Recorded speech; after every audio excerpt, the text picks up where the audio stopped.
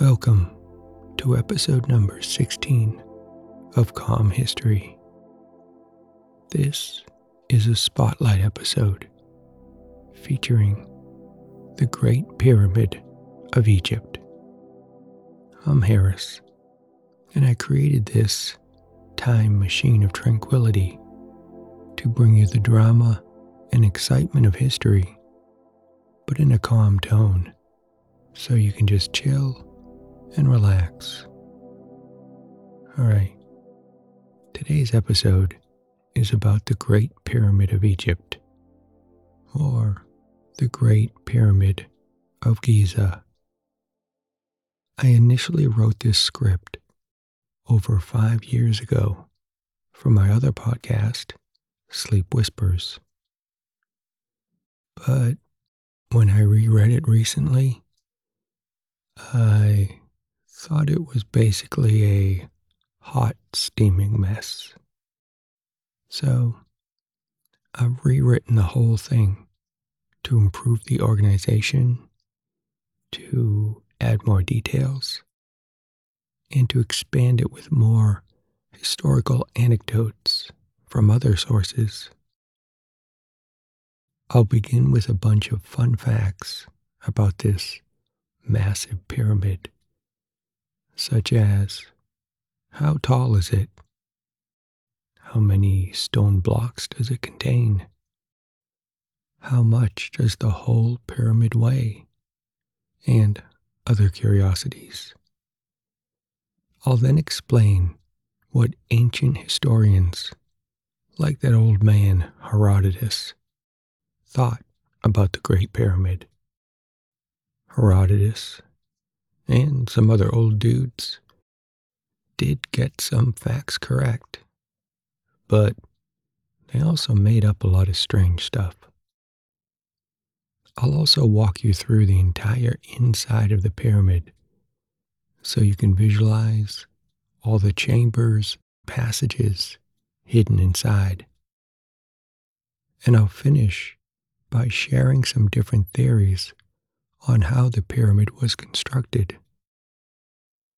A special note to my Soak Plus members. If you want to hear the original whispered version of this topic, then just check out episode number 79 in your Sleep Whispers archive podcast. And then you can compare the two and let me know if I did improve it. I'm also working on a new bonus episode for Calm History. It will be about the true story of someone who visited this Great Pyramid of Giza around 1905. So if you love pyramids, then stay tuned for that upcoming bonus episode of Calm History. If you'd like to become a Soak Plus member and get free access for a limited time to all the bonus episodes of Calm History and 400 other episodes, then just use the link in the episode notes or go to silkpodcasts.com. Okay, time to begin today's historical tale. I hope it distracts and relaxes your overactive brain squirrels. The Great Pyramid of Giza. This impressive pyramid, located in the city of Giza, is the largest pyramid in Egypt and the tallest ancient pyramid in the world. It is believed to have been built as a tomb around 2560 BC or BCE for the Egyptian pharaoh named Khufu or Cheops. This is why you may also hear this pyramid called the Pyramid of Khufu or the Pyramid of Cheops. It is the oldest of the 7 wonders of the ancient world, and the only one to remain largely intact. Initially standing At about 147 meters, or 480 feet tall, the Great Pyramid was the tallest man-made structure in the world for more than 3,800 years. If you are ever asked if the Great Pyramid is taller than it is wide, make sure you say no. At ground level, the width of each side is about 1.6 times longer than the height of the pyramid. Let's keep these fun facts rolling. The pyramid was built with about 2.3 million stone blocks, which were an average weight of 2.5 tons each. The largest stone block in the pyramid is quite massive, weighing about 80 tons. These stone blocks were held in place with about 500,000 tons of mortar. Overall, this results in the total weight of the pyramid being about 6 million tons. So how long did it take the Egyptians to build such a monumental structure? Most agree that it was a 20-year endeavor, which, if true, means that they must have moved 12 stone blocks into place every hour, night and day. All right, let's now find out what some of the ancient historians had to say about this pyramid. As expected, this massive structure was not ignored by ancient historians. Although they often disputed each other and relied on questionable sources, they did get some facts correct about the Great Pyramid, but they also got some things wrong. One of the first major historians to mention the pyramid was the ancient Greek historian Herodotus. He wrote about it around 430 BC, which was about 2,000 years after it was built. So this is not exactly a first-hand account. His information would have been from a variety of indirect sources, such as Egyptian officials, priests, locals, Greek immigrants, and others. He wrote that the Great Pyramid was built for Khufu, who was a tyrannical king. Here is how he described the pharaoh. Quote, "Before Khufu was king, they told me, there was nothing but orderly rule in Egypt, and the land prospered greatly. But then Khufu became king over them and brought them to every kind of suffering. He closed all the temples, and he kept the priests from sacrificing there. Then he forced all the Egyptians to work for him. Some were ordered to bring stones from the stone quarries in the Arabian mountains all the way to the Nile, and others he forced to receive the stones after they'd been carried over the river in boats, and to bring them to the Libyan mountains." End quote. The Greeks often viewed such grand buildings as the result of the cruel exploitation of the people. Herodotus further states that 100,000 laborers worked on the building in 3-month shifts, taking 20 years to build it. He also described an inscription on the outside of the pyramid, which indicated the amount of radishes, garlic, and onions that the workers would have eaten while working on the pyramid. Around 60 BC, Another ancient Greek historian, Diodorus, wrote about the Great Pyramid. Diodorus wasn't a fan of Herodotus, claiming Herodotus told marvelous tales and myths.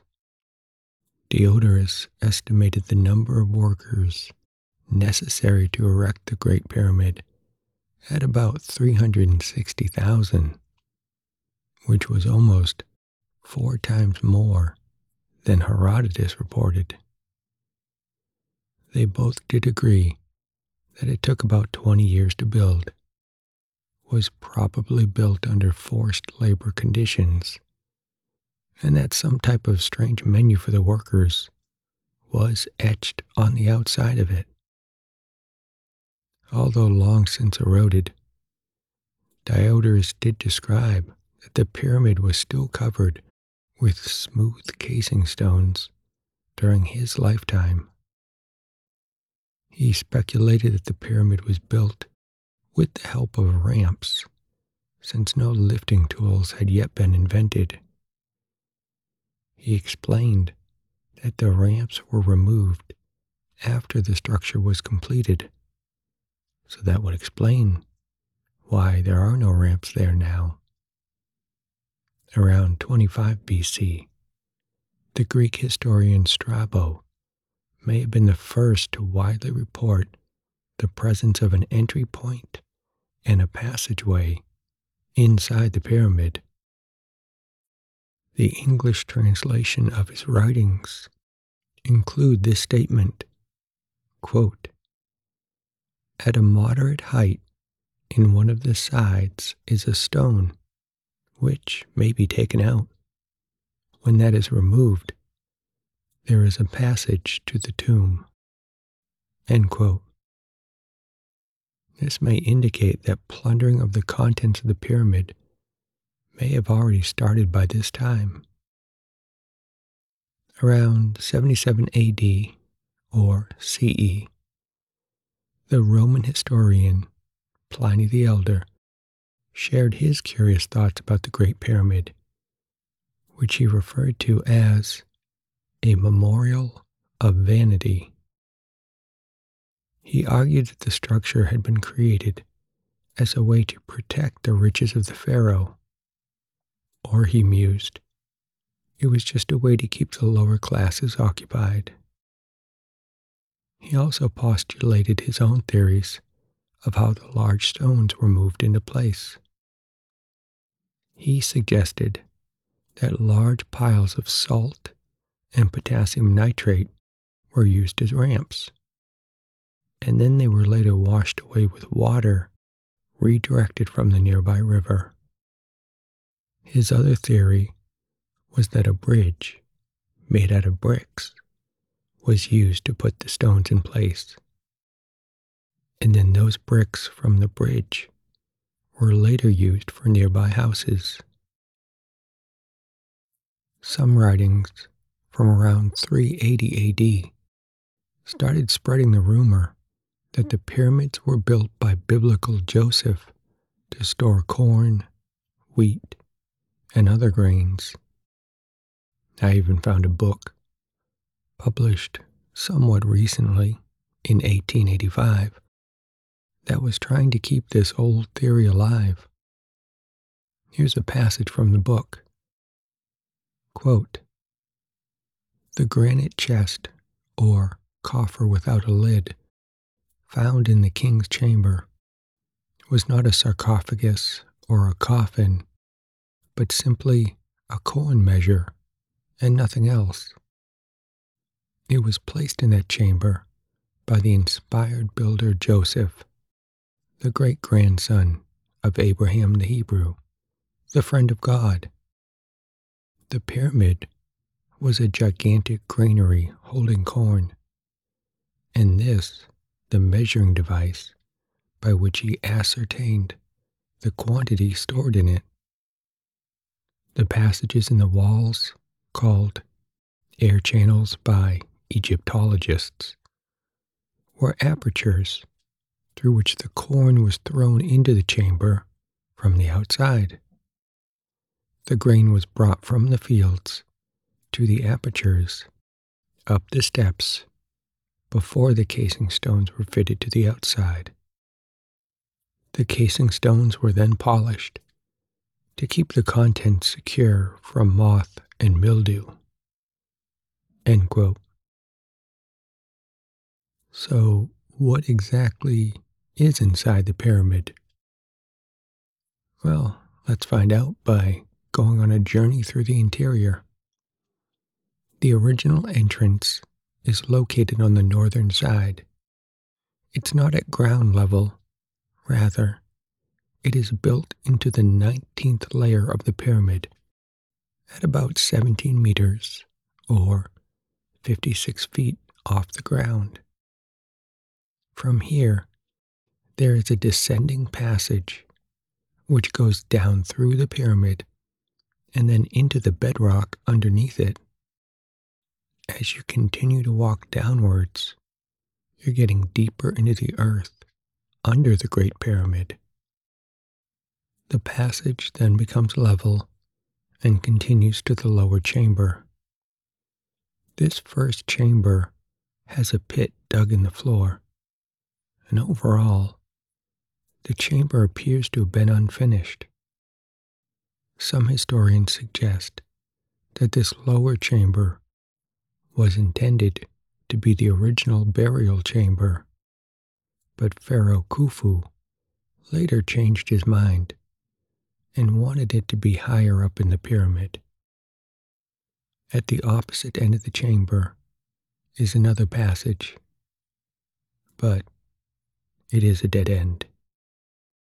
You have yet to figure out how to enter the body of the pyramid. Looking all around the lower chamber, you will finally and accurately conclude that there are no further passages out of the lower chamber. So now you just turn around and head back up the passage that you walked down. As you near the original entrance, you look up and notice a square hole in the ceiling of the passage. You have now found the entry to the ascending passage. This would not have been so easy to find in ancient times. It was originally concealed with a slab of stone. Getting a boost, you climb up into the ascending passage. It slopes upward toward the middle of the pyramid. After a little bit, the width and the height of the passage increase greatly, as it now becomes a section called the Grand Gallery. This wider Grand Gallery continues upward at the same angle as the ascending passage, but something else catches your eye before you continue upwards. On the right-hand side, there's a hole cut in the wall, which leads to a shaft. This shaft runs downwards and connects to the bottom portion of the descending passage that you first journeyed down into. It is believed that this was a ventilation shaft for the lower chamber. It may have also served as an escape shaft for the workers who slid the blocking stones of the ascending passage into place. While standing at the beginning of the Grand Gallery, you also notice a horizontal passage leading into the body of the pyramid. This level passage takes you to the second chamber, referred to as the Queen's Chamber. Standing inside this chamber, you look up at a pointed roof that is about 6 meters or 20 feet above you. In the north and south walls of the chamber are small holes that lead to upward slanting shafts. The holes were dug by a British engineer in 1872 who discovered those shafts. Although those shafts have been mostly explored, their purpose is still unknown. They didn't originally connect to the Queen's chamber or to the outside. The British engineer discovered a black rock and some unknown tool at the end of one of those shafts. In 1993, a crawler robot showed that one of the shafts was blocked by limestone doors which had copper handles. In 2002, another robot drilled a hole in the shaft door and peeked through it with a small camera. They didn't see much, though, because the camera couldn't swivel around to get a good look. In 2011, a fiber optic swivel camera was used to further reveal what was behind the door. They were able to see hieroglyphs written in red paint and determine that the copper handles were just decorations on the outside of the door. The purpose of the shafts and small room is still unclear, though. Let's return to the start of the Grand Gallery, that wide corridor that continues sloping upwards. If you continue walking up that, then you'll reach the third and final chamber, the King's Chamber. It is similar in height and size as the Queen's Chamber, and also has several mysterious shafts associated with it. Now, these shafts do open to the outside, but they are not perfectly straight, so you won't be able to lie in the King's Chamber and gaze at the stars. The initial belief was that they were air shafts for ventilation, but now they are believed to have been built to allow the King's spirit to rise to the heavens. Above the ceiling of the chamber are 5 compartments, known as the relieving chambers. This name can be misleading. The relieving chambers were not built because the pharaoh had prostate issues and may need to relieve himself in the afterlife. Rather, they're called relieving chambers because they are believed to relieve the stress load of the rocks above the chamber so it didn't cave in. The only object in the King's Chamber is a rectangular granite sarcophagus, one corner of which is broken.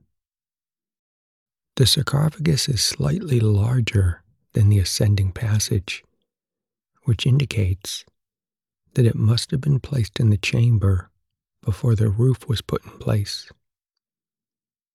Unlike the fine masonry of the walls of the chamber, the sarcophagus is roughly finished, with saw marks visible in several places. This is in contrast with the finely finished and decorated sarcophagi found in other pyramids of the same period. It's been suggested that such a sarcophagus was intended, but then it was lost in the river during its voyage. So a replacement was quickly made and used instead. Now, you may be wondering, where are all the treasures and artifacts that should be inside the pyramid? As you can guess, they've been plundered. In fact, tourists today don't enter the Great Pyramid through the original entrance, but rather through a tunnel created by robbers. In 820 AD, this robbers' tunnel was created by a group of men with a battering ram. It begins at about ground level and continues straight until it connects with the beginning of the ascending passage. It is likely that the pyramid had already been plundered prior to the creation of the robbers' tunnel in 820. Some believe that it may have even been plundered long before 430 BC, the time of Herodotus.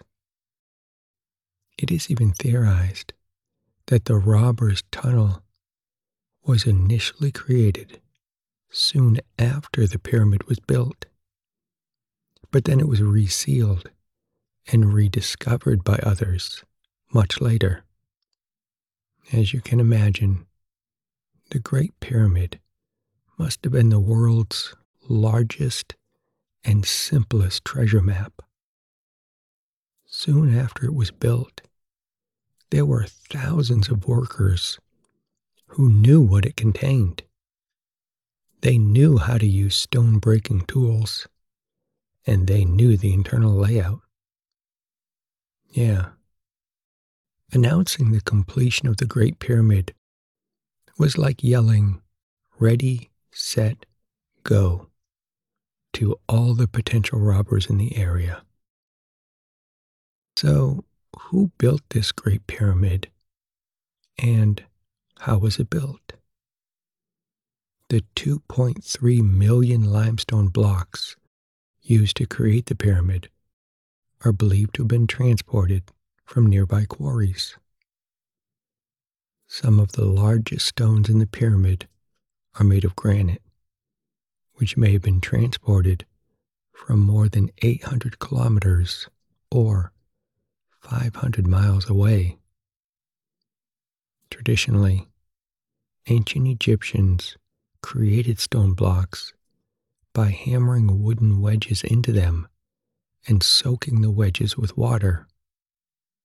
As the water was absorbed into the wood, the wedges expanded, causing the rock to crack. If the rock was soft limestone, then it could be further shaped with copper chisels, drills, and saws. If the rock was harder granite, then the stone blocks were created by slowly pounding them with dolerite rock and then drilling and sawing them with the aid of an abrasive, such as quartz sand. Once they were cut, they were carried by boat either up or down the Nile River to the pyramid. There isn't a uniform agreement on whether the blocks were dragged, lifted, or even rolled into place. The average block was 2.5 tons, and it is believed that 8 men could move this weight over level land using a water-lubricated sledge system. Heavier blocks would have required even more men. For example, it would probably have taken 45 men to move a 16-ton stone block. Now, although 8 men could probably drag a 2.5-ton block, moving that same size block up a ramp system to its final resting place in the pyramid would have required even more men per block. It is estimated that a 2.5-ton stone block needed 18 men to move it up a ramp. Surprisingly, it's believed they could move it up the ramp at a speed of 1 foot per second, or 18 meters per minute. Leveling the foundation was probably accomplished by the use of water-filled trenches. After all the stone blocks were in place, the Great Pyramid was surfaced by white casing stones. These stones were highly polished white limestone that created a smooth and slanted surface to the outside. In 1303, a massive earthquake loosened many of these outer casing stones, which were then carted away to build mosques and fortresses in nearby Cairo. In the early 1800s, many more casing stones were removed from the Great Pyramid to build the upper portion of an alabaster mosque in Cairo. Today, you can still see these limestone casings from the pyramid on these other structures. Later explorers reported massive piles of rubble at the base of the pyramid left over from the continuing collapse of the casing stones. Most of these casing stones on the ground were cleared away during continuing excavations of the site. Although you can still view some remaining casing stones lying around the base of the pyramid today. But if you were to gaze upwards at the Great Pyramid itself, what you would see is the underlying core structure without its original casing stones. There also isn't much agreement on who did all the labor. The Greeks believed that slave labor was used, but modern discoveries made at nearby workers' camps suggest that it was built instead by tens of thousands of skilled workers. One theory is that the laborers consisted of two groups of 100,000 men. These men were further divided into groups of 20,000 men, each of a particular skill. One modern construction management study estimated that the pyramid could have been built by just 40,000 total men, with about 14,000 men working actively on a daily basis. This study also estimated that the pyramid could have been built in 10 years rather than the commonly believed length of 20 years. This is the end of the episode. I hope you enjoyed this spotlight episode of Calm History. If you'd like to become a Silk Plus member and get free access for a limited time to all the bonus episodes of Calm History and 400 other episodes, then just use the link in the episode notes or go to silkpodcasts.com. Thank you for listening to my podcast.